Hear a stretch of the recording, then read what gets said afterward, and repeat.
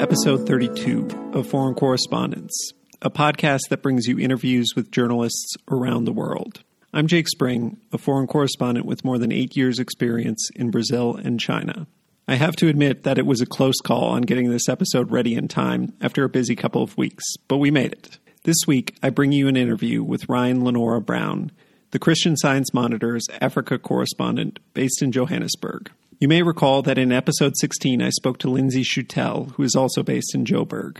I had been meaning to interview Ryan, who helped me get in touch with Lindsay, for a while, but I try to space out my interviews with people based in the same location. Ryan's story is very different from Lindsay's, though, and I think it will give another perspective on South Africa. That said, we do go off script to return to some similar themes as the interview with Lindsay, discussing issues of race and nationality when it comes to foreign correspondence.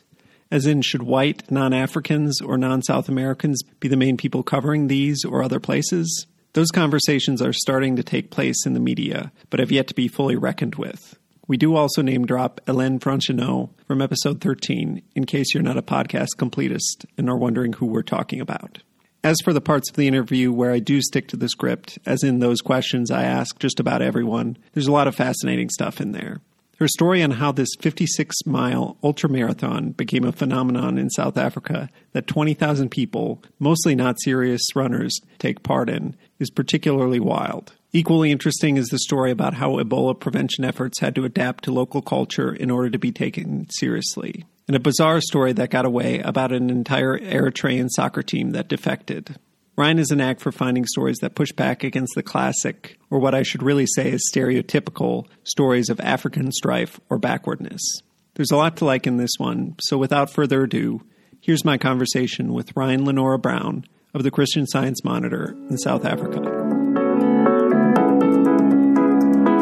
Thanks so much for coming on the podcast. It's a pleasure. Thanks for having me. And then to warm up a little bit, if you could set the scene for us, just where you are, what time is it, and tell us a little bit about what the last week of work has been like for you. Yeah, sure. So I'm in Johannesburg, South Africa. I'm in my house, in my home office, which is where I've worked since before COVID times. Although the difference now, of course, is I haven't seen much outside these four walls in the past sort of 4 or 5 months. I stay in a house with my partner and 3 dogs in a suburb near downtown Joburg. So that's where I am. It's about 4:15 in the afternoon now. It's late winter here, which if you're lucky enough to live in Johannesburg means it's in the low 20s Celsius, mid 70s Fahrenheit during the day, and then gets a little chilly at night. But that is to say, very, very pleasant. And I'm taking this current week off from work because I was sort of, probably like many of us, hoarding my leave, kind of hoping there would be a break in the pandemic where it felt like safe and fun to be able to travel a little or go somewhere and use those days. And I finally acknowledged that that wasn't going to happen. So I'm just taking a little staycation at my house. But I'm actually working a bit this week on a freelance story, which I don't often do, for the NPR blog Goats and Soda, about the South African president's sign language interpreters who have become these sort of national treasures during our COVID lockdown. They're always in the corner of the screen when the president makes an address about the pandemic. For hearing people, they hold a mirror to what we all feel about what's been going on. The disappointment and sadness and anger and incredulity on their faces mirrors what all of us are feeling. And so they become the subject of like memes and viral videos. And then, of course, at the same time, that's all drawn attention to South African Sign Language and its quest to be named the 12th official language in South Africa. So I'm just doing a little freelance piece about them. And so that's my mini work project at the moment while I'm on vacation. Cool. Yeah, that sounds like a fun story. In Brazil here, too, the sign language interpreters are a big thing because there's very strict requirements that every official giving a speech needs to have one. And so there's always periodically memes come out of the sign language interpreters making faces when leaders are saying particular things or stuff like that. And actually, the president's wife, the first lady, is a sign language interpreter by trade. So she came in, and all her friends now have the hookup with the presidency to translate. So that's interesting. Nepotism in the sign language interpreting world. Yeah, exactly. Anyway, otherwise, with work and coronavirus, Have things been hectic, or has it been a lot of staying inside and working the phones, or how has it been for you these past 4 months? Yeah, I mean, I suppose I'm in quite a lucky position in that I don't write for a breaking news outlet or a paper that considers itself like a paper of record where we really need to cover all the important news on the ground. So I've been given a lot of leeway and flexibility in what to cover in this time. And also a slightly more cynical take is that there's just been people in the United States and Europe have been so consumed with the COVID-19 news there that they actually don't care all that much about what's happening with regards to the pandemic in Africa and in other parts of the world, which has also sort of given me a long leash to write what I'm interested in. And then another wrinkle to this story is I'm type 1 diabetic, so I'm at higher risk. So I've been, as much as I can, avoiding doing much reporting out in the world. So it's been a lot of working the phones, trying to find interesting surprise and delight stories that are news adjacent, but maybe just something a little different than all this never-ending march of death and sickness statistics and all of that. So things like people running marathons in their living room during lockdown, or people adopting pets during lockdown, or people doing virtual tours of things. So I've been sort of leaning a little towards that genre of story. And those have been pretty reportable over the phone. So it hasn't been too hectic, which has been good because it would be hard to manage a really hectic time at work on top of everything else. What was the story you said you drove 3 hours for? So that's actually the most recent story and probably the biggest story I've worked on since the pandemic started. It was about the first 99 days of lockdown in South Africa. Lockdown started at the end of March, so that would have been in the beginning of July. And the framing of it was I followed 4 South Africans through day 99, which was July 3rd. And the 4 South Africans I chose, one was a corner store owner in a township, because I had just gotten the sense that people like that are really pillars of their community and have a really good read on the vibe, the mood in the neighborhood because they interact with so many people. So anyway, so one of them was that guy. One was a woman who was a informal worker, a housekeeper who had lost most of her work because of the pandemic. One was the guy who's in charge of the government response to the pandemic. And then one was a nurse, and the nurse lived in a city about 3 hours from where I live. So I went to see her in person on that day, actually. That was by a long shot the farthest I've gotten from my house in the past 4 months, which is quite unusual for me. Cool. Sounds like a good story. I guess then, yeah, let's get into more of the interview proper. If we could start with, where were you born? Tell us a little bit about what growing up was like, and maybe your early schooling years, and if you started to show any interest in journalism early on. So I grew up in Denver, Colorado in the U.S. From the time I was very young, was really interested in writing, although in fiction writing.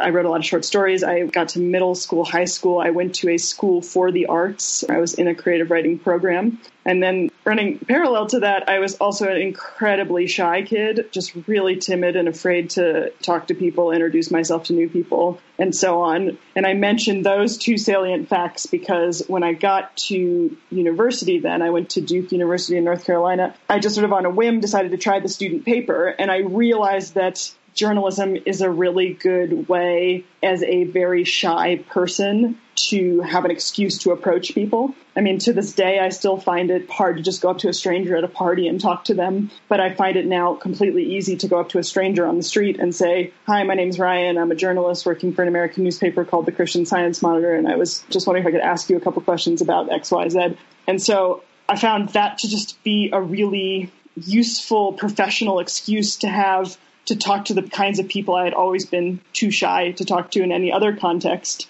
And then, of course, obviously, like marrying that with storytelling. And it was just a sort of new and different way to tell stories. So I think that the sort of seeds of that were planted when I was a kid, although I didn't really know it at the time.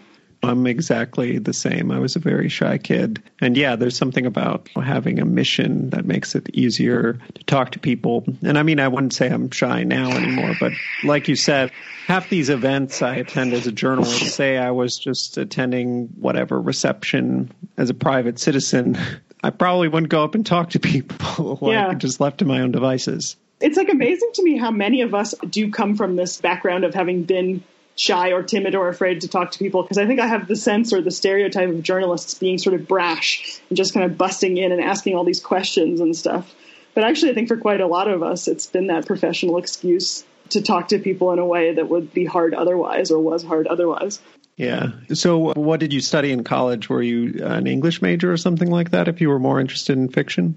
I was a history major. I guess that was another strand of storytelling that I found really interesting, history and how history is constructed and told, and history as a story, right? Like, what's the path that we cut through the forest that is the past, and what narratives we find and what do they mean? So I studied history with a particular interest in African history. And then I wrote quite obsessively. As I said, I sort of fell into it, but for the student paper, which now when I tell non-Americans about this, they're like flabbergasted that at a lot of American universities, there is a daily newspaper put out by students. It's like wild when you think about it, actually, because these are people who essentially would have no way to have almost any journalistic experience, who are creating the paper of record for a not insignificantly sized community of people, of a university community. And I think I just learned all the sort of basics of journalism there. And I can remember going back to this thing about being really shy. I remember the first time that I had to do a story where I needed to call somebody and ask for an interview, I had to write out a script for myself. And then literally, when the guy picked up the phone,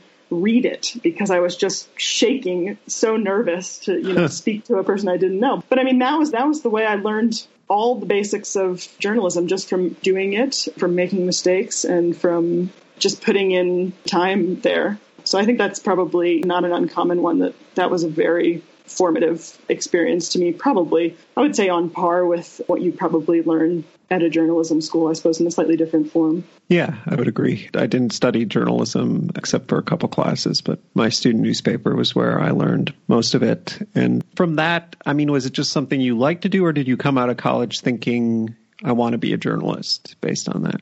I came out of college thinking I probably want to be a journalist, but I thought, okay, there's no rush. I'd like to also spend some time overseas. I didn't feel like I needed to rush into a career. I'll also say I was very lucky. I got a scholarship to college, and so I didn't have any loans that needed immediate paying back. So in my senior year of college, I applied to a Fulbright fellowship, which is a fellowship from the U.S. State Department to go and do research in a country of your choosing around the world. And it is a really, really wild and weird scholarship, because you have to put this incredible amount of effort into crafting a project that you can spend a year working on in this country that you're proposing going to, and show that you're qualified to do it. And I came up with this idea to write a biography of this apartheid-era South African journalist who had this very short but incredible career in South Africa, and then had been forced into exile in the U.S. and killed himself in his 20s. I had set up this whole project that I wanted to do, and then I got the scholarship. And basically what happens is they buy you a plane ticket to South Africa. They come pick you up at the airport, drop you off at an address of your choosing, and then, that's it. Then, pretty much then nobody for the rest of the year asks, how's the project going? Did you finish it? Can you show what your progress is on it? So you just dropped into the deep end to do what you want. Anyway, so after I finished college in 2011, I flew to Johannesburg and started working on this project that I had no idea how to do. Bought this crappy old 1987 Toyota Corolla that barely ran, that seemed like every time I pulled it out of its parking spot had a different puddle of liquid that had come out of it in the night. I would just drive it around the city, basically interviewing all these old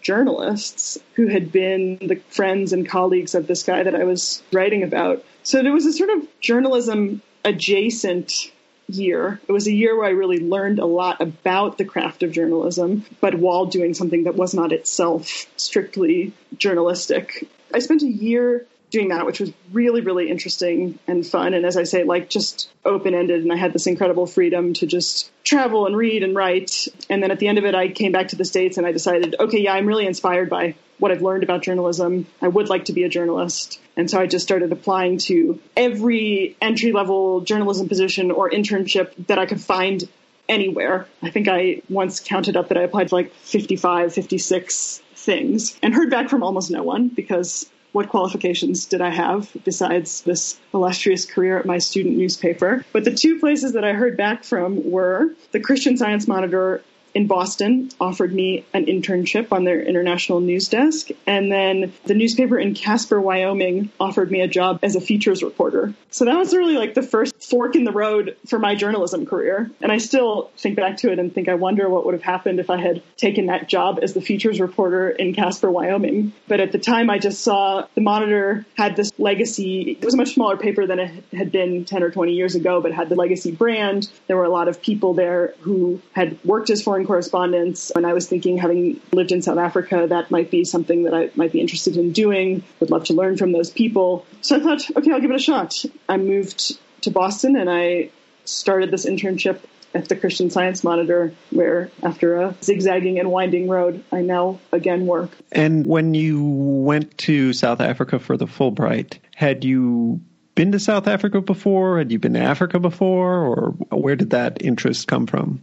I had this long-term interest in South Africa since I was a kid. And I think it's because South Africa holds a mirror to the United States in so many ways, and the ways in which it's wrestled with being a very diverse, multicultural society, overcoming legacies of racism and segregation.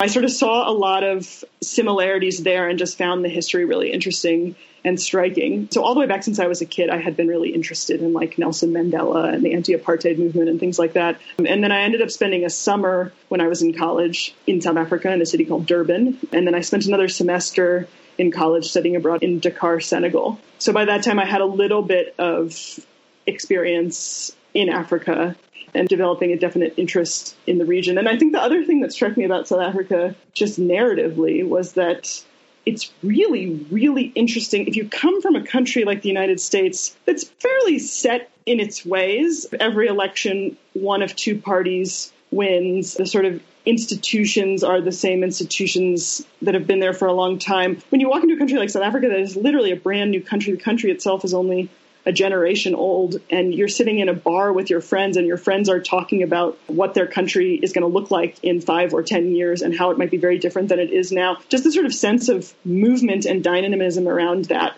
really was striking to me. It was interesting on a personal level. It was an interesting place to be. And it was also interesting narratively. I sense there's a lot of really cool stories to tell about a country like that. It seems like a great place to be a reporter.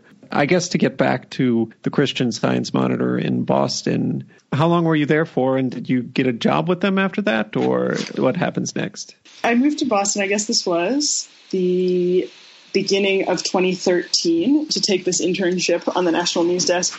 And I ended up staying there about 9 months. And in that time, I had my first sort of crisis of faith about whether I really wanted to be a journalist. I really wanted to be in journalism. And it's really no shade at all on the Monitor. But at that time, they, like many places, were trying to figure out, how do you make money from having a news website? And one of the things that they were trying was basically to rewrite wire stories as little blog entries and then try to just like slightly repackage them on their site so people would be tricked into clicking on those off of Google News instead of going to the original Reuters or AP or Bloomberg site, right? And so that was the job that was assigned to the interns, the entry-level writing work that you did there, along with writing a lot of headlines and things like that, and trying to write headlines in a way, again, that might make the story sound a bit flashier or sexier than it was. So it was interesting. It was interesting to see how that sausage was made. But after some months of that, I started to think like,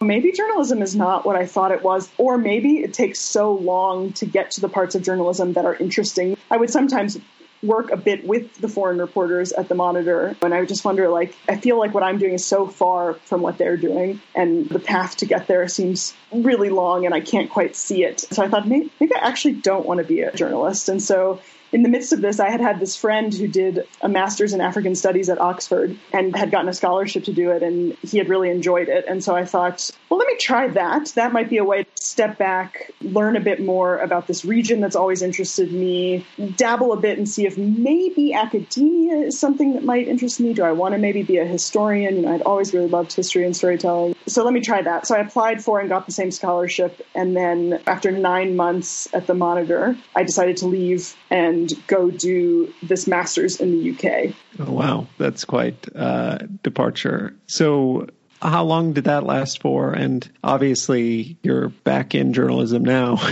So it didn't take, I guess, just take me through the university and how you got back into journalism after that. So it was only a 9-month degree, so it was quick. But it was a really, really nice experience in that way that school is after you've been out of school for a while. When you've had the experience of sitting all day at a desk doing a 9-to-5 job, then to go back to this, what then feels like incredible freedom of being in class a couple hours a day, learning about a subject that really interests you, and then spending the rest of the time reading and writing and thinking deeply about that subject. It was just such a pleasure as an experience. But I also did see that academia itself felt maybe both a little bit too slow paced for me and also a little bit inaccessible. The kind of writing I'd always really loved to do was the kind that people would want to read. And it seemed like there are obviously academics who write in a very accessible way, but they're going against the grain. They're not rewarded for that. So I sort of felt like, okay, maybe that's not quite what I want either. But then at the time I was poking around thinking, well, then what do I want to do next? And it seemed like, okay, I'm pretty good at applying for fellowships and scholarships, it seems like. So I had heard about this program called The Luce, which is this really wild fellowship where the purpose of it is to send emerging leaders in different professional fields who have no experience in East Asia to East Asia for a year, and they place them in a job or internship in their field. So across a wide variety of fields. There's journalists, but there's people working in public health. There was a woman who interviewed with me who was a chef, lawyers, human rights activists, all kinds of people, and they just place you in a country in East Asia in your field and support you for a year to do that. So I actually got this fellowship and was told I was going to be placed at the South China Morning Post as a reporter and was gearing up to do that. And in the midst of gearing up to do that, I went back to Johannesburg to do some research for my master's thesis, which was about the history of the tallest apartment building in Africa, which is in downtown Johannesburg. And just in the 6 weeks that I spent in Johannesburg, I just had this crisis of confidence about this amazing fellowship I got. And I realized I don't actually want to move to my 4th country in 4 years, start over in a place where I'll essentially be dead weight in a newsroom because I don't speak the language. I don't have a great knowledge of the culture, history, politics, etc. I would much rather dig in deeper to a place that I love, a place I'm really compelled by, a place I have friends. And I also did think I want to give this foreign reporting thing a chance. And the way it seemed to me to give myself the best chance of success was to go to a place I knew a little bit about. So when I got there on day one, I could start pitching and reporting stories and I wouldn't be in over my head from the beginning. So I just made this really kind of last minute pivot. The research component was at the very end of my master's, maybe 7 months in or something. I'd already accepted this fellowship. I went back and told them, no, I'm actually not going to take it. And then when I finished my master's, I just bought a one-way ticket to Johannesburg and moved to South Africa. And I thought, I'm just going to see if I can make freelance journalism work. I've wanted for some time now to try being a foreign correspondent. This is a place I'm interested in. Let me just give it 6 months. Let me see how it goes. And if it goes well, maybe I'll stay. So I just took that leap of faith and bought my ticket. Crazy. I know the Luce Fellowship. It's one of those things I'd heard about, but I went and studied abroad in China my junior year. And so it was like the prerequisite is that you've never been there, which is a crazy prerequisite. It's a crazy prerequisite. It's such a, it's an amazing fellowship, but it's such an odd set of criteria, particularly in the 21st century when people do study abroad and travel so much. I think probably like in an earlier era, it was easier to make the case that, there's like an emerging generation of American leaders who need to know about East Asia and would have otherwise no way of being exposed to it. Now that concept, I think, seems a little more wobbly, but it's still a super cool fellowship for anybody listening who might be looking at a way to go to a new part of the world. It's a very, very cool program. It would have been in Hong Kong with South China Morning Post? Yep. Interesting. But yeah, wow, that's a gutsy move. But I get what you mean. Going in without knowing a country is extremely difficult, I would say. Even having studied abroad my junior year in China, I went back with this idea I would freelance, and it was much more difficult than I had realized, I think. Or it takes much longer to get up and running, and I ended up taking a job, luckily, and being able to make it work. But even when you do know what you're doing a little bit or have a toehold, it can be tough. So how did you find things when you got to South Africa? Did you immediately already know some editors, know some publications you could write for? How did you go about getting started? Well, I basically had my tenuous foothold with the Monitor. I had editors there who I knew would open my emails, which for anyone who's freelanced is half the battle. And so in the beginning, I started to pitch them. What I realized was I had moved back to South Africa because South Africa itself was really compelling to me, and I was really interested in the place. I hadn't really given a lot of thought to what kind of place it was to be a foreign journalist. It turned out to be quite advantageous, though, because the kind of place that South Africa is to be a foreign journalist is, somewhat to my surprise, I learned when I got there, it's sort of a plush, late career posting for a lot of outlets, because it is a place that has both proximity to places in Africa that generate a lot of news, while also being very, very livable on a journalist's salary in a way that the standard of living here you can have on a journalist's salary is much higher than in the U.S. You can send your kids to private schools, you can have a full-time nanny, you can have a housekeeper. So when I got to my first Foreign Correspondents Association gigs, I just looked around and realized there were all these very, very well-established journalists in their 40s and 50s who had been all over the world and had come to South Africa as a final or late career almost reward posting for having been in these harder places. And so I hadn't realized that I, at 25, was just blithely dropping myself into this place that a lot of people were seeing as a sought-after posting that you got at the end of your career. But the nice thing that was there were a lot of outlets that had a correspondent in South Africa, which I think discouraged maybe there's not the same culture of young freelancers living in South Africa as there is in, say, Nairobi. So there were a lot of correspondents, but then there weren't a ton of freelancers. And so for publications that didn't have a correspondent in South Africa, it was relatively easy to start pitching American outlets. I mean, I think South Africa has a kind of cachet. I learned that you open all your pitches with, sort of 25 years after Nelson Mandela walked out of prison and the end of apartheid, that frame right. is really compelling to people globally. South Africa is this shining star example, or it's seen that way, of a country that emerged from this really violent, brutal history in a peaceful way and has remade itself in the last generation. And so I found that was enough to get the attention of a lot of editors. It wasn't, I don't want to say any place is obscure, because obscure to who? But from the perspective of American and European editors, South Africa was a place that interested them and that they thought their readers would be interested in. So relatively quickly, then, I started to pick up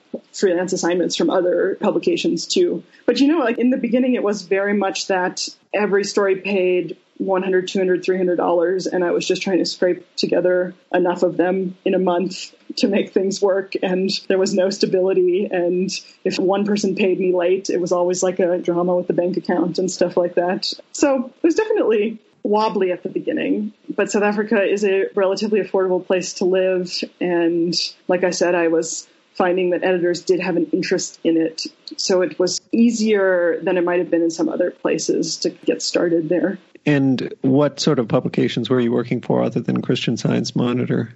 I was just tossing out ideas to editors everywhere and at all kinds of general interest news publications and just seeing what would stick. So I would write very occasionally for a lot of different places like The Washington Post, U.S. News and World Report, Al Jazeera, kind of dabbling in a little bit of more specific places too. I did a feature once for Runner's World. So just all kinds of places. And I mean, I really think that is obviously a great advantage of freelancing, is you're not bound by the editorial sensibilities of any one publication. If you have the idea and you're committed to writing it, the only barrier, and it can sometimes be a big barrier, is finding an outlet that it will work for. But I had a lot of fun with that, because the other thing is, in South Africa, the press here is really vibrant. It's largely in English, or a lot of it is in English. So I could freelance also for South African publications. It never came to a point where I just got so tired of trying to do that thing you have to do in every international news pitch where you beg them to care, where you make the case for why anyone in the United States should want to know about this thing happening on the other side of the world. When I got too exhausted of doing that, I would go and pitch the story to a South African newspaper and write it for them instead.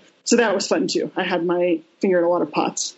cool. And to be in your 20s and go from applying to 50 plus places, which I think a lot of us have been in that situation and barely hear back from any, to only a few years later getting published in the Washington Post and these big newspapers and other publications. That's a pretty incredible come up, I guess I would say. So that's great that it worked out, even though I know behind the big publication bylines, often you're not getting paid that much. It's kind of hard to string things together. I've never been a full-time freelancer. A couple times I did it when I was a student for a year and things like that, when I took a year off to study Chinese.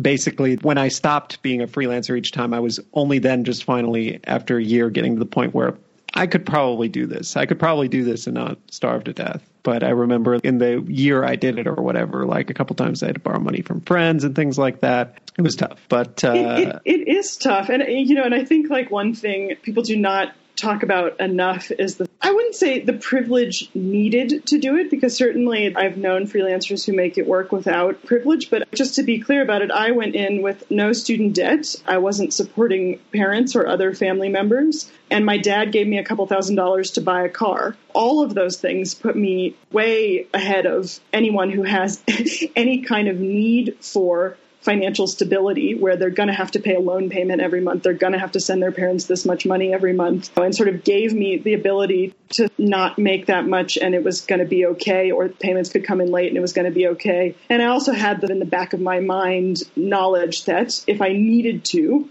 I could always buy a plane ticket home and go stay with my parents until I could find another job. That was always going to be an option for me. And I remember at the time when I started freelancing, I would just look at other freelancers and I would just wonder, like, how is this working? You'd see people getting these really big commissions, but for places that I knew did not pay very well, like the websites of these big magazines like The Atlantic or Harper's, The New Yorker, and just writing these like beautiful, intricate, heavily reported pieces that I knew were paying them like $300 or something. You just wonder, how are people doing it? And people are doing it in all kinds of ways, from all kinds of privilege, whether it's that they have a spouse or partner who they can get health insurance from or who can pay the rent every month, or they have some kind of non-journalism job invisibly supporting their reporting that they do, or they're like me and they just could wing it because they didn't have any kind of financial obligations holding them down. Yeah, I mean, freelancing is really, really tricky. Yeah, tough needle to thread for sure.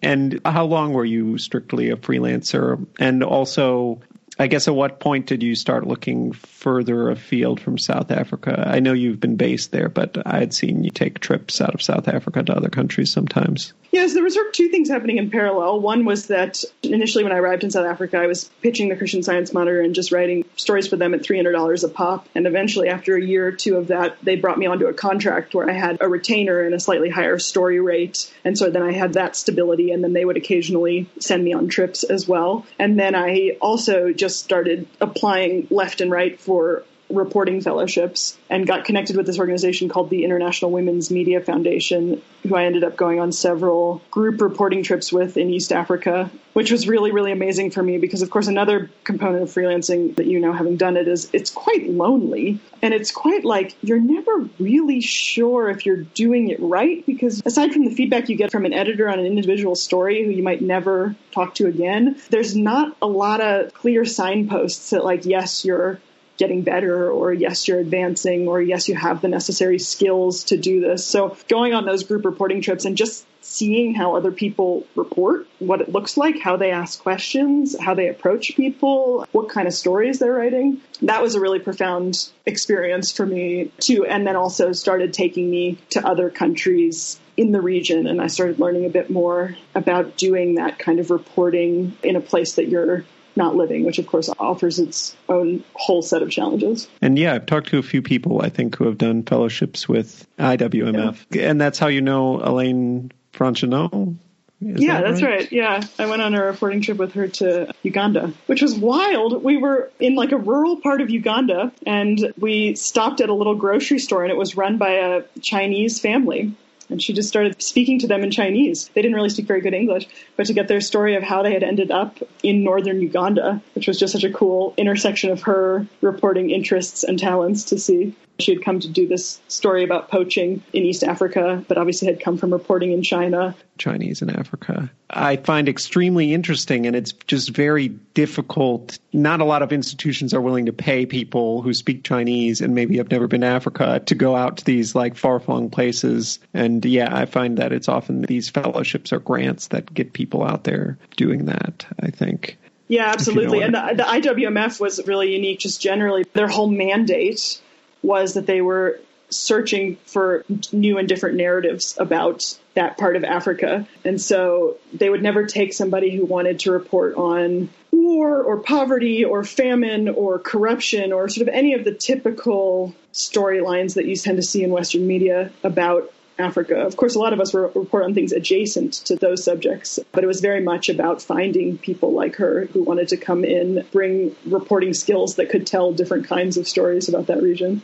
So does that lead to other opportunities, or do you stay with the CSM this whole time? So I was still doing a lot of freelancing, dabbling in different things, doing a bit of magazine writing. Like I said, I did this long feature for Runner's World about the largest ultramarathon in the world, which is in South Africa. I did a radio documentary for a podcast called 99% Invisible, which was again about the tallest apartment building in Africa, which I had done my master's thesis on. I was sort of dabbling in different things. And then in the midst of it all, the Christian Science Monitor offered me a full-time job. Historically, they had had a bureau in South Africa, which they had closed, I believe, in 2009, and had relied on freelancers in the region since. But because I had been writing for them a lot the past few years there, I was already there. They wouldn't need to move me there or anything. I think they saw an opportunity to reopen that bureau in a relatively cheap way because I was already based there. And so they offered me this job as a correspondent. That was about 3 years ago now.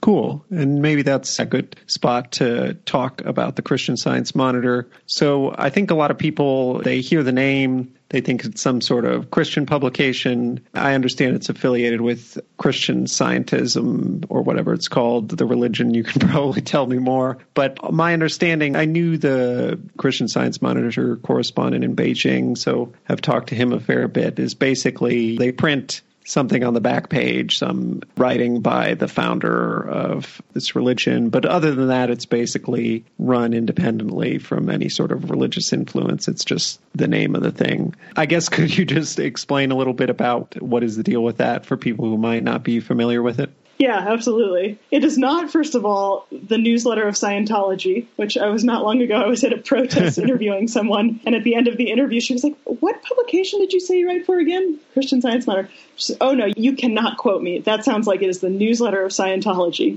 which had long been my fear, that I'm calling people up or writing people asking for interviews, and they think that I'm affiliated with Scientology. So first of all, Christian Science is not Scientology, but the Christian Science Monitor is a nonprofit newsroom under the auspices of the Christian Science Church, which is a small denomination of Christianity started by this woman named Mary Baker Eddy in the early 20th century. And she also founded a newspaper alongside the church. So the church has always given financial support to this newspaper. And historically, a lot of members of the staff also have been Christian Scientists, but the paper itself is a secular newspaper. It has a couple of sort of funny restrictions on content linked to Christian Science, but they're not sort of religious restrictions. But just for instance, the founder of the Christian Science Monitor and the Christian Science Church said that she did not want the alcohol and tobacco industries written about. She did not want those vices glorified or given airspace and attention in the news. We don't write about the tobacco or alcohol industries. So there's some funny little quirks like that, but it is largely a fairly straightforward news publication. I would say the other difference between the Christian Science Monitor and, say, other newspapers is that it's never had a local audience. It's never been like a Boston newspaper. It's always been a newspaper that went out around the country and around the world. And so for that reason, they've always tried to, even when it was a daily print product, write stories that would hold up like the second or third day after the news happened, because maybe that was when people were going to receive their print paper in the mail. So it's not a paper that focuses on breaking news. It tends to be more news analysis or feature stories across the board in both its international and its domestic coverage, which is actually like a real privilege as a place to write, because it means that I don't have to do the really high stress kind of work that people like you do, which is really, really amazing and hard to actually do that initial fact gathering. And I can kind of wait and step back and say, okay, what do I want to do next? What's the story I want to do about the lives of 4 people during the coronavirus pandemic in South Africa, or whatever it might be? But yeah, that is the Christian Science Monitor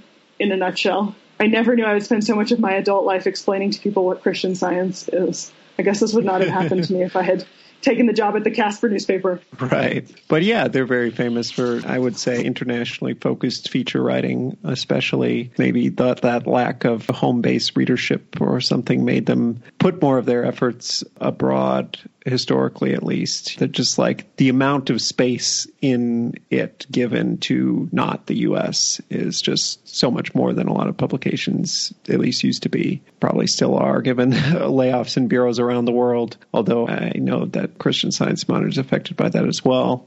So the next part is about stories, and I usually like to start by asking, what is a story that got away? Because it's better to finish on a story you're proud of. If any story comes to mind where you wanted to do it, but you couldn't for whatever reason, you either couldn't sell an editor on it, you couldn't prove it, you couldn't get the key source to talk to you, a reporting trip went horribly wrong, whatever reason really. Does anything come to mind? So, I'm sure like lots of us are doing this, just keeping a Word document, just jotting down things I think might be an interesting story. It's a sort of an aside in somebody else's story, or somebody just mentions it in conversation. And maybe 5 or 6 years ago, I read this little news item that said that the Eritrean national soccer team had come to do a soccer tournament or a friendly or something in Botswana, and the entire team had defected and decided to stay in Botswana. There's a wider, quite interesting narrative arc here. I mean, Eritrea is this incredibly closed society on the level of North Korea, and similar to North Korea, really, really hard to get out of. They have indefinite military conscription, and so people have to hatch these really dramatic ways to escape. And historically, a way that a lot of people have escaped is they've gotten onto a national sports team, and the national sports team has gone somewhere for a tournament, and then the whole team of whatever sport it is just defects en masse. And this has happened like many times, to the point where I think now in Eritrea, they basically like threaten their families or something like that. They make it so it's harder for people to then leave. But anyway, there was this thing where every couple of years you'd hear about an Eritrean sports team that got to another country and then all just said, no, we're not going back. But I was really struck by this example in Botswana, because Botswana is a really hard place to be a refugee. It's not a place where you can, as a refugee, like live in cities or just get a job. You have to go live in a refugee camp. And there are very few refugee camps in Botswana, and they're in very rural, very remote parts of the country, and they're just not very nice. And so I thought, this is a really odd, striking story of these men who decided it was better to live in a refugee camp, maybe for the rest of their lives, in a refugee camp in a very remote corner of Botswana than go back to Eritrea. And I just had it in my head. I'm like, this is an interesting story. I think it would be a cool narrative. I don't really know how to sell it. At the time, I wasn't that experienced of a reporter. I didn't know what kind of place might take a story like that. I wasn't really sure how I would get there. Would I need a translator? Any of these questions. So I just sort of had it in the back of my head. I'd like to do this. I'd like to do this. And one day I opened the New Yorker, and there's a story in the New Yorker about this. A very excellent New Yorker staff writer named Alexis Okewo had done the story. I don't know her, so to this day I don't know how she found out about the story or did it. But that was really like a wake-up call to me, that these things that you think like, only I know about this, only I'm considering this story. I have kind of forever to just sit on it and figure out how I might do it. And then one day you wake up and it's in the New Yorker and it's gone. So I still think about that one. But that was definitely, in retrospect, a very cool, interesting story that got away to the New Yorker. Wow. I guess I have heard occasionally Eritrea gets compared to North Korea, but it sounds very much like that. And I certainly know the feeling of waking up, looking at a publication and seeing a story you either were working on or had the idea for, and just never did it, and has a way of sticking with you. And then, let's next talk about a story you're proud of. If you can pick a story you've done at any point in your career, really, it doesn't have to be that recent, that you're proud of, and just tell us a little bit about it and how you went about reporting and writing it. So I did a story actually just last year, but that I've been thinking a lot about now in the current context. And it was about the Ebola outbreak in Eastern Congo, but it was a profile of a Cameroonian anthropologist working for the WHO, whose job was basically just to figure out why did people not follow the rules to stop them from getting sick? What was going on? Why were people continuing to have funerals? Why were people continuing to take care of sick people and their families in their house and not go to Ebola treatment centers? What was going on? And basically what it came down to is the response was just coming in with this kind of one-size-fits-all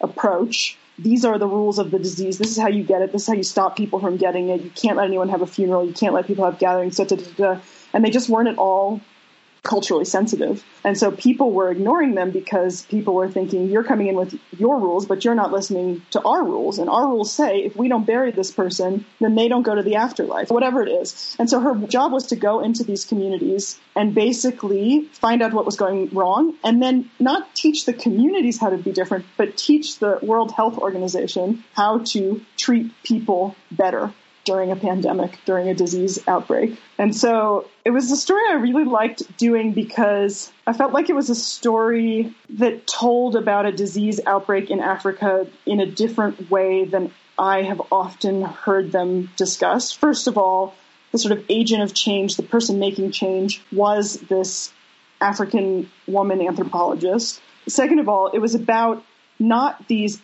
backwards Africans who just don't understand science doing something wrong. It was about actually what the World Health Organization was doing wrong and how the people with the cultural know-how and wisdom who needed to be listened to were actually these people who were being often stereotyped in the media as backwards and ignorant and didn't know what they needed to do to stop themselves from getting Ebola. And then the woman herself was just incredibly vibrant and interesting, and I just got to follow her around the Eastern Congo doing her work. It was sort of one of those pinch me moments that we all have as reporters where you're like, I cannot believe this is my job that I'm getting paid to do. Here I am in this lush rainforest in the middle of Eastern Congo in this village listening to this woman talk to these families about how they bury people and stuff. And so that was just really, really cool. And I've just been thinking about that story and its broader relevance a lot now because, of course, now we, the whole world, are having to contend with people giving us rules on how to keep ourselves safe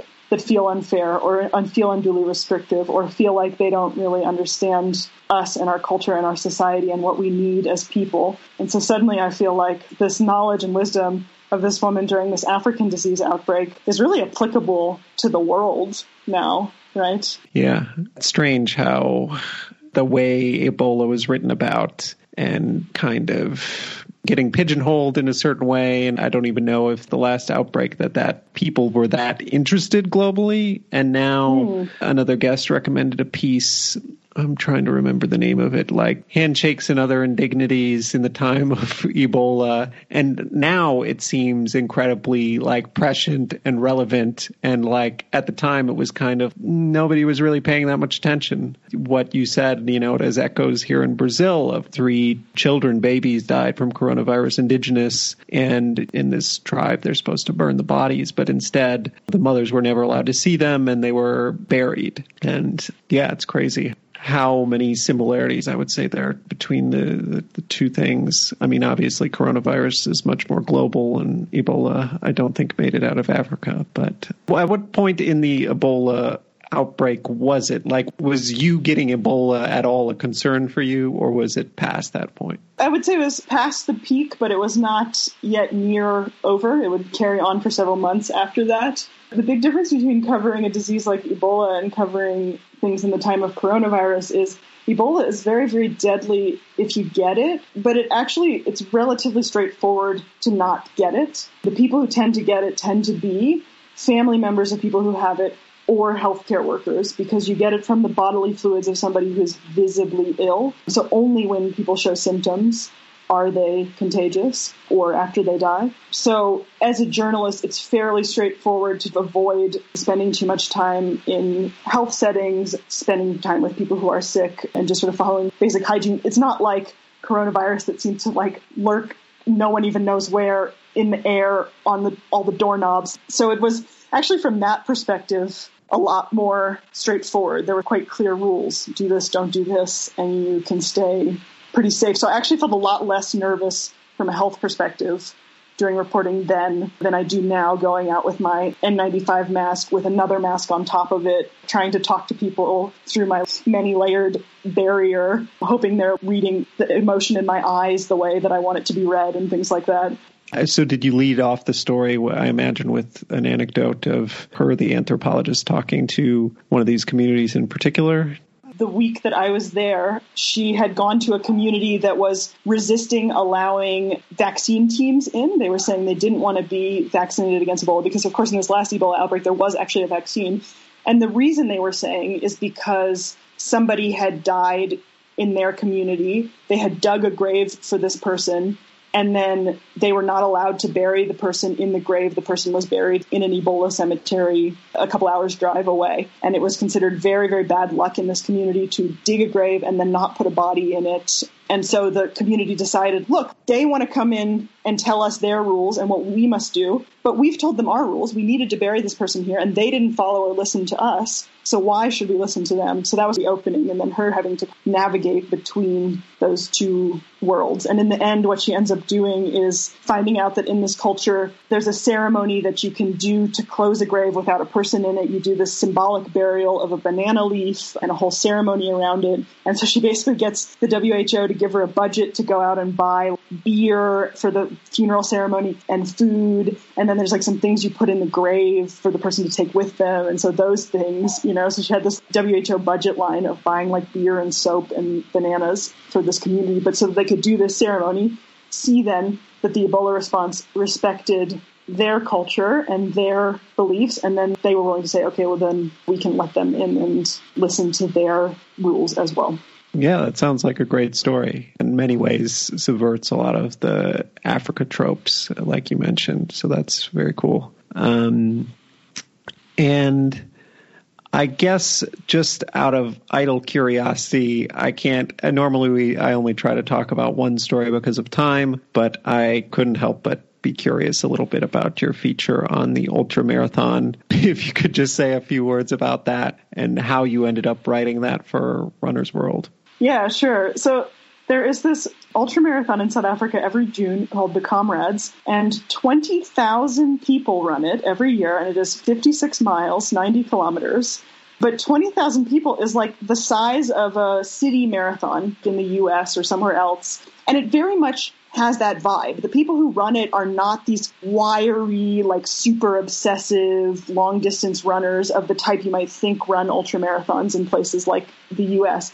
It's like your mechanic, your housekeeper, just everybody in South Africa knows people who have run this because running it is like the equivalent of in the U.S. running the New York Marathon or the Chicago Marathon or something. It's just something that non-athletic people might one day wake up and say, I want to do this challenge in my life. And next year I'm going to run this 56-mile, 90-kilometer ultramarathon. And it has that vibe to the race, like all the way through. There's just spectators all the way along the course. Black spectators, white spectators. It's this very inclusive, democratic, lovely snippet in time for South Africa every year. And so when I saw this, I was like, how the hell did this become a thing? How the fuck did it become a thing that 20,000 people in this country every year want to run an ultramarathon for fun? 20,000 quote-unquote normal people, that is to say, not super unusually athletic people. And so I started digging into what the history of this race was and found out that basically it's been going for like a century, but it was always a very, very small race. And until the mid-70s, only white men were allowed to run it, which is a history that tracks with the history of marathons in places like the U.S. as well, right? That women weren't allowed to run until the 60s or 70s because there were these fears that like their uterus would fall out or whatever. So there was sort of something similar going on in South Africa, and it was just this little foot race. And then it really was this quirky thing that maybe like a few super athletic guys did every year. It's between these two cities in South Africa, Durban and Pietermaritzburg. But then what happened was in the 60s and 70s, South Africa starts getting barred from competing in international sports because of apartheid. So it can no longer compete in the Olympics. It can't compete in the World Cup. It can't compete in the Rugby World Cup. And South Africans are sports mad. They are sports crazy. And so they just do not know what to do with themselves. And so they throw themselves into these local sports and local leagues. And a lot of those became super, super popular because there was no international competition South Africa could participate in. Then at the same time, South Africa only gets TV in the mid-1970s. In the mid-1970s, brings on its first public TV station. and it needs content. So they start throwing all these random sports onto this TV channel. And one that they start televising is this ultra marathon. And so this ultra marathon starts growing in popularity. Around the same time, it desegregates, it allows women. And so all this momentum just builds around it, and it just turns into this massive national sporting event that everyone knows about, that even now, lots of people on the day that the Comrades is on will just watch it all day long on TV. The time cutoff is 12 hours, so they'll just put the TV on from 6 a.m. to 6 p.m. and just watch people run it. And so it is this like very much this national phenomenon, but with this odd history that tracks with the history of South Africa and apartheid and sport. And so that story that I did followed a woman who was running the Comrades for the first time, who was a housekeeper. And I chose her because something that I was very intrigued by is I think another stereotype about ultramarathons is that they're for really well-resourced people, because how the hell else would you have time to train running 10 or 20 miles on a random weekday for a race like this and going through all these running shoes, and don't you need all these goo gels and sports drinks and all this stuff? It just very much seems like maybe a sport of the elite. And in South Africa, it's really not at all. And so I was also curious about how that worked, practically speaking. So I followed this woman through her training, and her training was essentially she would run from the informal settlement where she lived about 6 miles to the house where she worked as a housekeeper, and then she would run home, and she would do that every day, and then on the weekends she would run a marathon somewhere around.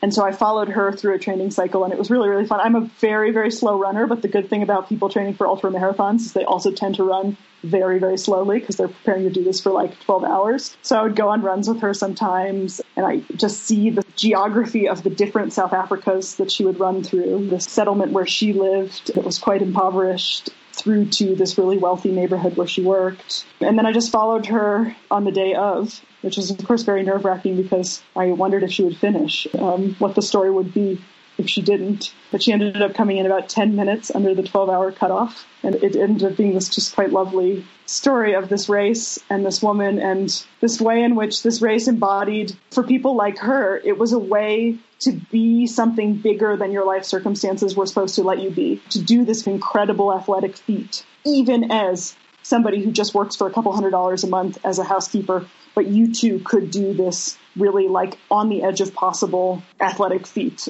Yeah, so that was that story, and I've had a very strong interest ever since in that ultra marathon, and I'm always looking for new ways to write about it. So then the following year, I ended up writing a story about the woman who paces the very slowest group of runners, so the people trying to finish in 12 hours. And then I wrote another piece last year about a guy who was doing the race for charity, raising money for libraries in poor areas, and he read as he ran. I don't know how much he actually was seeing on the page, but he would hold a book in front of him and allegedly read it as he ran.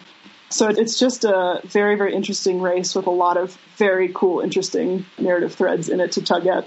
Yeah, wow, that's fascinating. The whole history of it and, coming from apartheid and how that made it into a big thing, but now it's turned into something else, an inclusive thing that anybody can do. That's really cool. So the next part is the lightning round. I guess just before that, was there anything else in terms of biography or anything? Yeah, I kind of think, I guess there's obviously a lot of important ethical questions around being a Westerner reporting in Africa. I suppose the overarching question is, what right do we have to be here when we come from places generally and institutions specifically that have done so much damage to Africans and to the perception of Africa globally? So that's something I think about a lot in the work I do, and I don't know that I have good answers to it, but it's just something I try to never be comfortable on. I try to never feel like I have earned the right to be here. I feel like I have to re-earn it with every story that I do. And more broadly, even what stories I'm doing or what narratives I'm choosing, it's also about how am I treating local journalists that I work with, crediting them, trying to help find opportunities for them in international journalism. Who am I quoting? Am I quoting experts at think tanks in DC about Africa or people who actually work at universities on the continent? I'm curious, actually, if it's something similar in Latin America. There's quite a reckoning in Africa. And I know you and Lindsay talked about it a little bit, but over who has the right to tell these stories and how do we tell them in a way that's fair and that's different than people who look like us who have come before us. Yeah, I would say it's not scrutinized the same way in Latin America for whatever reason. I think maybe just because there are so many white South Americans, which people in the U.S., I think, kind of fundamentally misunderstand that, like, these other countries, yes, they speak other languages, but they're fundamentally multicultural, multi-ethnic like the U.S. There was the white upper class in Brazil who were slave owners. And so it's very much like the U.S. in that sense. And I think in Brazil in particular, it's extremely problematic in Brazilian media, too. Like, the media is extremely white in a country that is very not white. So it's... Yeah, and it is interesting because I feel like I've been waiting for this wave to crash, that the media in the U.S. was so scrutinized in the wake of Black Lives Matter for its lack of diversity or for its lack of thoughtful coverage of communities of color in the United States. And I just kept waiting for it to sort of turn on, well, and look at all these like white foreign correspondents in Latin America or Africa or Asia or whatever. And I don't know if it's just because there was too much else going on, but it never quite pivoted there. And I was almost sort of hoping for it to, because I think forcing those conversations out in the open and actually forcing our bosses to have to deal with it because people are demanding it of them would probably be a good thing. But anyway, I suppose we were spared for a little while longer. Anyway, yeah, in terms of, that was a very interesting conversation with Lindsay about how it works in Africa. And she sounded a little bit hopeful that it's getting a little bit better, but it's still obviously a problem. I do think it's getting better. I think there's an increasing awareness in big Western media companies that have correspondents here that it would bring value, it would bring richness and depth to their coverage to have African reporters cover Africa. So you now see that now the New York Times, for instance, which has 3 reporters in sub-Saharan Africa, 2 of them are African. The Guardian's West Africa correspondent is African. So you're starting to see some big media brands seeing the value of that, which I think is good because I think it feeds into a bigger conversation about what makes good foreign correspondence. This, historically, the ethos has always been, oh, you send somebody who knows your publication's style and what it needs to a place that they know nothing about. And if they're a smart journalist, they'll figure it out, they'll learn the language, they'll become a good correspondent there, and they'll use their outsider status to see other things. Versus now, I think there's a lot more conversation around, would it be better to have people who have actually deep cultural, linguistic, regional expertise covering those places? And maybe the muscle that needs to be developed is not the muscle of learning the basic information about the place, but the muscle of learning how to write about those places for people who don't know much about them, because that can be a little difficult if it's somewhere you know well, whether it's because you're from there or you've lived there a long time or whatever it is. But I'm glad to see those conversations starting to happen and that starting to, I think, change a little bit the way foreign correspondence is done. I mean, I think we still have a long, long way to go. We've been having conversations in my newsroom recently about how we credit fixers, so local journalists we work with. And there's quite a lot of people on the desk who have said, we don't credit fixers. There are assistants that we bring in. We have a story idea and we send them out to do quote unquote rote reporting of just calling people up and translating. And the story is still at its core mine, the foreign correspondence, to sort of start to have conversations about, well, what kind of power dynamic does that reinforce? Does that maybe then slam the door in the face of those local journalists who might have ambitions to write for foreign media themselves? Yes, I think there is a long way to go, and I don't know what the answers are, but I'm glad to see some of those conversations starting to happen. It is just the beginning, though. I guess I would say the one very positive thing about Reuters is the fact that it seems to be one of a few singular places where I feel like it's very inclusive for non-native English speakers, and the fact that you can really have a future in Reuters, even if you're not a native English speaker. If you can get to a certain level, the supremacy is always placed on reporting and not writing. So in the cases of hiring a fixer or an assistant, whoever is in the field doing the reporting gets the byline. I can be in the office, I'll get a writing credit at the bottom, but it's like whoever got the information that's at the top of the story, their name goes on top. no matter what. It doesn't matter if they're more junior and there isn't this kind of star correspondent type thing who gets to swoop in and, take all the credit for other people's work. And I think that's good and that's positive. That said, probably more of the people they're putting on the front lines should be Black, definitely. So the next part is the lightning round. It's more fast-paced questions. Feel free to answer at whatever length you like. Do you feel ready? Yeah, sure. Let's do it.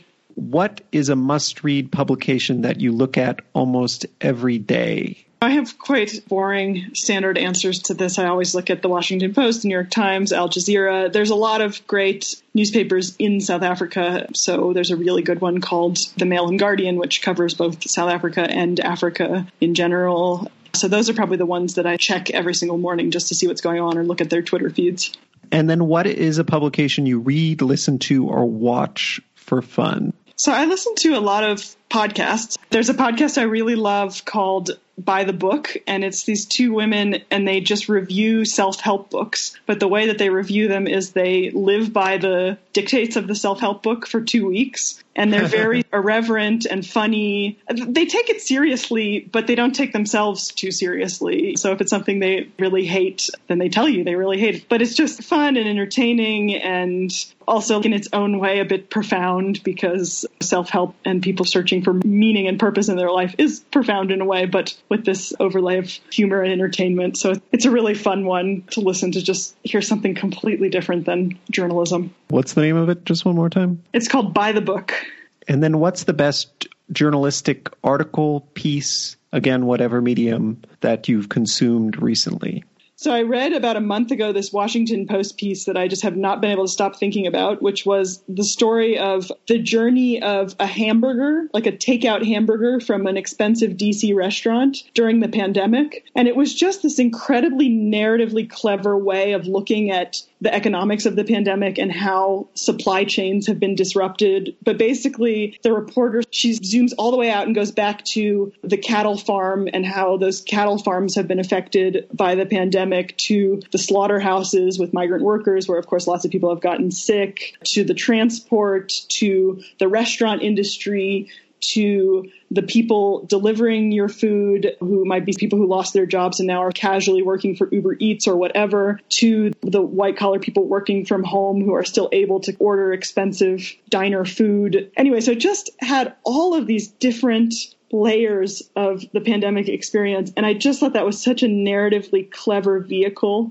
with which to look at all those people's experiences and this broader economic story, but through the story of an object, through a hamburger. So she literally follows it from cow to this guy eating it in his apartment in DC. That's the kind of story where, like, after 4 months of reading about this pandemic and thinking you've read everything about it, you sit up and say, like, okay, I just learned something new, read something new, was entertained and moved in a way that I haven't been. So I read stories like that and get both very jealous that I didn't write something like that and very motivated to tell the types of stories that would provoke that reaction in other people too. Yeah, those types of stories are the best business reporting, I think. I love those supply chain stories that connect all the dots and make it a lot less abstract. These very complicated economic interactions from the farm to you putting it in your mouth. Did you say the name of it? Yeah, it might have just been called the $20 hamburger or something like that. And the reporter was a woman named Jessica Contrera, who's a features reporter for the Washington Post. The next question is, how do you manage your work-life balance, or do you even believe in it? Some days, some weeks with more success than others. I think back in my previous life when I was traveling for stories, as we all used to do, when there's travel, there's no balance. It just is the work 24/7. When you're not explicitly doing interviews, you're just trying to soak up the place and the experience and either sort of take notes mentally or actually take notes on what's going on. Then there's absolutely zero balance. I have historically tried to keep relatively normal work hours so that I can keep a relatively normal social life. But of course, when you write and edit across time zones, that is sometimes easier said than done. So I would just say it is a work in progress, like for all of us. And then the next question is Twitter important to you? It's a tough question for me because I've sort of gone back and forth on it. When I try to tweet and build my Twitter following, it feels like a popularity contest that I have lost and continue to lose. So in that sense, I find Twitter frustrating. I don't find it a good vehicle to be a megaphone or amplify the things that I want to say or the stories that I write. But I do find it very useful for just listening to conversations that are going on, seeing what people are talking about, picking up on news items and things like that. So I would say, I guess I'm more of a consumer of Twitter than really like a producer of the forum. I did want to ask you about one specific thing I saw on Twitter that you had tweeted. They were tweeting about something that's been mansplained to you. And I wanted to ask about it because you said somebody had mansplained the plot of a book you had written to you, which I thought was a particularly unbelievable answer, but I'm sure that stuff happens all the time. But what piqued my curiosity was the fact that it implied you had written a book, and I was just curious about that, and I forgot to ask about it during the biographical part. That ended up being the eventual output of my very open-ended Fulbright project, was to write a biography of this journalist whose life I had been studying, who was a guy named Nat Nakasa. And I published it with a really small South African publishing house. It was basically a step above self-publishing. There were only ever 1,000 copies in the world. They didn't give me an advance or anything. The editing process was essentially I sent them a Word document and they sent it back with track changes that said you forgot a comma here and stuff like that. So it wasn't a super formal, like, when people ask me about, what's the process of getting a book published? Like, I can't say I really know because this was a very light version of it. But that was the book I wrote, and then I was at a book fair giving a talk about it, and the guy who was the moderator of the panel kept interrupting me to fill in the details on the story of my book, which I just thought was a very sort of classic of the genre of mansplanation. Yeah. Silly. That's very cool to have your research to get that platform, even if it's a small publisher. That's pretty amazing. And then if you had to trade places with one journalist living or dead, and you would have their career, who would it be? I can think of a few people, but one who really stands out for me is Ellen Barry, who's a correspondent for the New York Times, who has lived in a few different places, I think most recently in India and in Russia. And in addition to the sort of normal news coverage she does, these just like incredible long form narrative pieces. And she's just an incredibly gifted writer and reporter. She did this one, the one that everybody read, I think it was either at the beginning of this year or the end of last year, about this quote unquote royal family living in this decaying palace in Delhi, and unravels the whole history of their family and what the story of that was.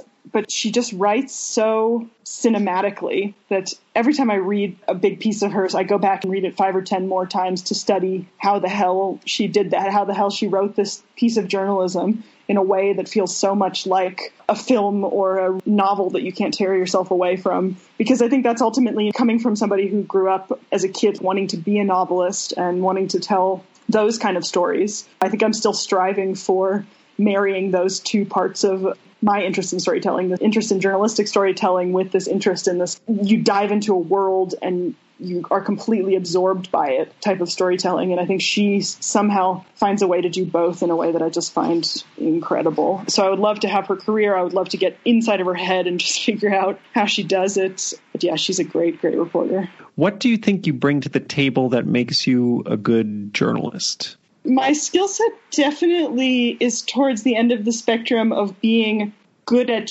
sitting with people and listening to them and having conversations, which I know seems really basic, but that's just to say I'm not at the end of the spectrum where I'm good at asking really hard questions of people with a lot of power. I'm much better at sitting with the people upon whom power is enacted in whatever various ways and listening and being an empathetic ear and getting people to open up to me and talk to me and trust me with stories, which I think goes back to my rule being that you try to be a person before you're a journalist. You try to approach an interview like you would approach a conversation, give a little of yourself. If you want people to talk to you about sensitive things, show them that you too are a person. You too have maybe had experiences that run parallel to theirs or whatever it might be. So I think my skills are definitely in the listening, observing side of things. And I have a very good eye for detail, I think. So picking up on the setting and those kind of visual things that bring stories alive. What is one thing you wish you could travel back and tell your younger self? On a very practical level, I wish I could tell my younger self and all freelancers to negotiate their rates. I think I was very surprised a year or two into freelancing to discover that when you pitched a story, the publication said yes, and they came back to you and said, oh, we'd pay $300 for a story, that you didn't have to just say yes, that you could ask them for more money. I just think about all the sort of small indignities now of stories that in retrospect were really good stories that I wrote for $150, $250 because I didn't have the confidence or poise or just knowledge to know that you can ask for more money. And then just back to what I was just saying now, to tell journalists starting out, you always want to get the best stories that are going to get you the best clips that are going to get in the best publications, but to just be a fucking human being with people, to not see them as subjects and characters, but to see them as other people and to think, what would you want from yourself if you were in their circumstances in terms of how you would want to be treated, talked to, talked with, talked about. I think that's the kind of thing that can fall through the cracks of journalism education, because it's not a practical rote, this is what a lead looks like, this is what a nut graph is, types of sources every story needs or whatever. But just to have a heart is something that I think sometimes a lot of us learn by making mistakes through practice. What is one thing that most people don't know about you? I can read in Cyrillic, but I no longer speak any Russian. So it's a very odd, sort of useless, just residual bit of knowledge I have from being a kid living in a Russian-speaking country for a little while. Where did you live where they were Russian-speaking? When I was 7 years old, my dad actually did a Fulbright himself as a professor. He's a law professor in Kazakhstan. We lived in what was then the capital of Kazakhstan, Almaty. Wow. I can't say I know anybody who's ever lived there. So that's pretty incredible. What is your favorite film, book, TV, or other media property about journalists, and why? I suppose it's very much in the genre of this podcast, but I really love long form because I really love listening to journalists talk about their craft. And I love that very wonky stuff that's inside the business, because so often when I read a good story, I'm like, how the hell did this person report this? I just want to know what the process was. And I've been listening to a podcast recently also called The Writer's Co-op, which is about the business of freelance writing. But I found it a really useful one recently in terms of actually breaking down things like, how do you make money as a freelancer? What's a reasonable amount of money to expect to make? How do you manage your finances, your taxes? This really nitty-gritty stuff. I just like drawing the curtain back on those kinds of things and seeing what's behind the scenes. And then the final question is, qualifications aside, if you couldn't be a journalist, what job would you do? I think many journalists, in my low moments, I think I just want to do something that's objectively useful, right? To be a nurse or something where every single day you're helping save people's lives. Or on a slightly more abstract level, something like being a human rights lawyer or an immigration lawyer or something like that, where your advocacy is actually directed towards changing something in a systemic way. Because I think that the hardest thing for me about journalism is that you are sort of this stenographer of the world as it is. I mean, we hope writ large that journalism steers and influences the path that society takes and influences decisions people make, but it's in this grand abstract sense. It's kind of rare that you have a story that changed something. So I feel like sometimes I wish to have a job like a lawyer where you kind of see the changes that you're making. And then sometimes I wish for something even more tactile. And actually, there was this person, they were sick, and then I helped them, and then they were no longer sick. Those are the sort of genres of jobs that journalism makes me long for at times. Okay, so that's the last question. I'll just wrap up then by saying thanks so much for coming on the podcast. Thank you for having me. It's nice to sort of think through a lot of these things out loud, and it's an interesting, helpful exercise for me too. And I know, I'm not in any way well known or anything, but people write to me sometimes and say, oh, how do you get started as a foreign correspondent? And what was your career trajectory like? So I know it's helpful to younger journalists coming up or considering this as a career path to hear how different people did it. And just from listening to your podcast, I can see people's experiences are so different. So it's a very useful library, I think, of interviews to have for those types of people. I'm sure you hear from those types of people too. Yeah. Those are probably most of the people I hear from are younger journalists, and I hope it's helpful to them. It seems to be. Just, when I was coming up, I didn't have many examples of how to do it. I studied abroad, and then I kind of met some journalists while abroad and interned. And then I was like, oh, this is a thing I can do. This is how people have done it. And that really set everything in motion, because otherwise this kind of abstract thing people say in journalism school, I might like to be a foreign correspondent, but I feel like even most of the professors don't know how the hell to help you do that. Totally. And especially people our age, right? It's helpful to hear how we did it because it's so different than 30 years ago. Oh, I started at a regional newspaper and then I got hired by a bigger regional newspaper and then I got hired by a national newspaper and then I moved to the foreign desk and then they sent me abroad. There used to be like this very clear career path to how you did this. And I think it's a lot blurrier now. And so people are really like, what am I supposed to do if I want to get on this track? Right. Yeah. And now I would say the biggest thing is just going someplace. You can't wait to be sent, I would say, is a through line of a lot of these interviews. You can't wait for a publication to send you. You kind of just have to go figure it out. That's our show. Thanks for listening to my conversation with Ryan Lenora Brown, Africa correspondent with the Christian Science Monitor. I'll post links to some of Ryan's work and other things we talked about in the podcast description and also on our show page, foreignpod.podbean.com. If you like the show, please subscribe to it in Apple Podcasts, Stitcher, Spotify, YouTube, or wherever you get your podcasts, and leave a 5-star rating. Beyond that, it would be a huge help if you also write out a positive review saying what you like about the show. It helps get the podcast more attention. Follow or tweet at me on Twitter at @foreignpod. On Facebook, our page is facebook.com/foreignpod. Above all, if you know someone who might like the podcast, please recommend it to them. The show is produced and edited by me. Our music is a track called Love Chances by Mackay Beats. There's more information on that in the podcast description and on our show page. Please look for the next episode to be posted on Sunday, September 6th. Until then, I'm Jake Spring, and this is Foreign Correspondence.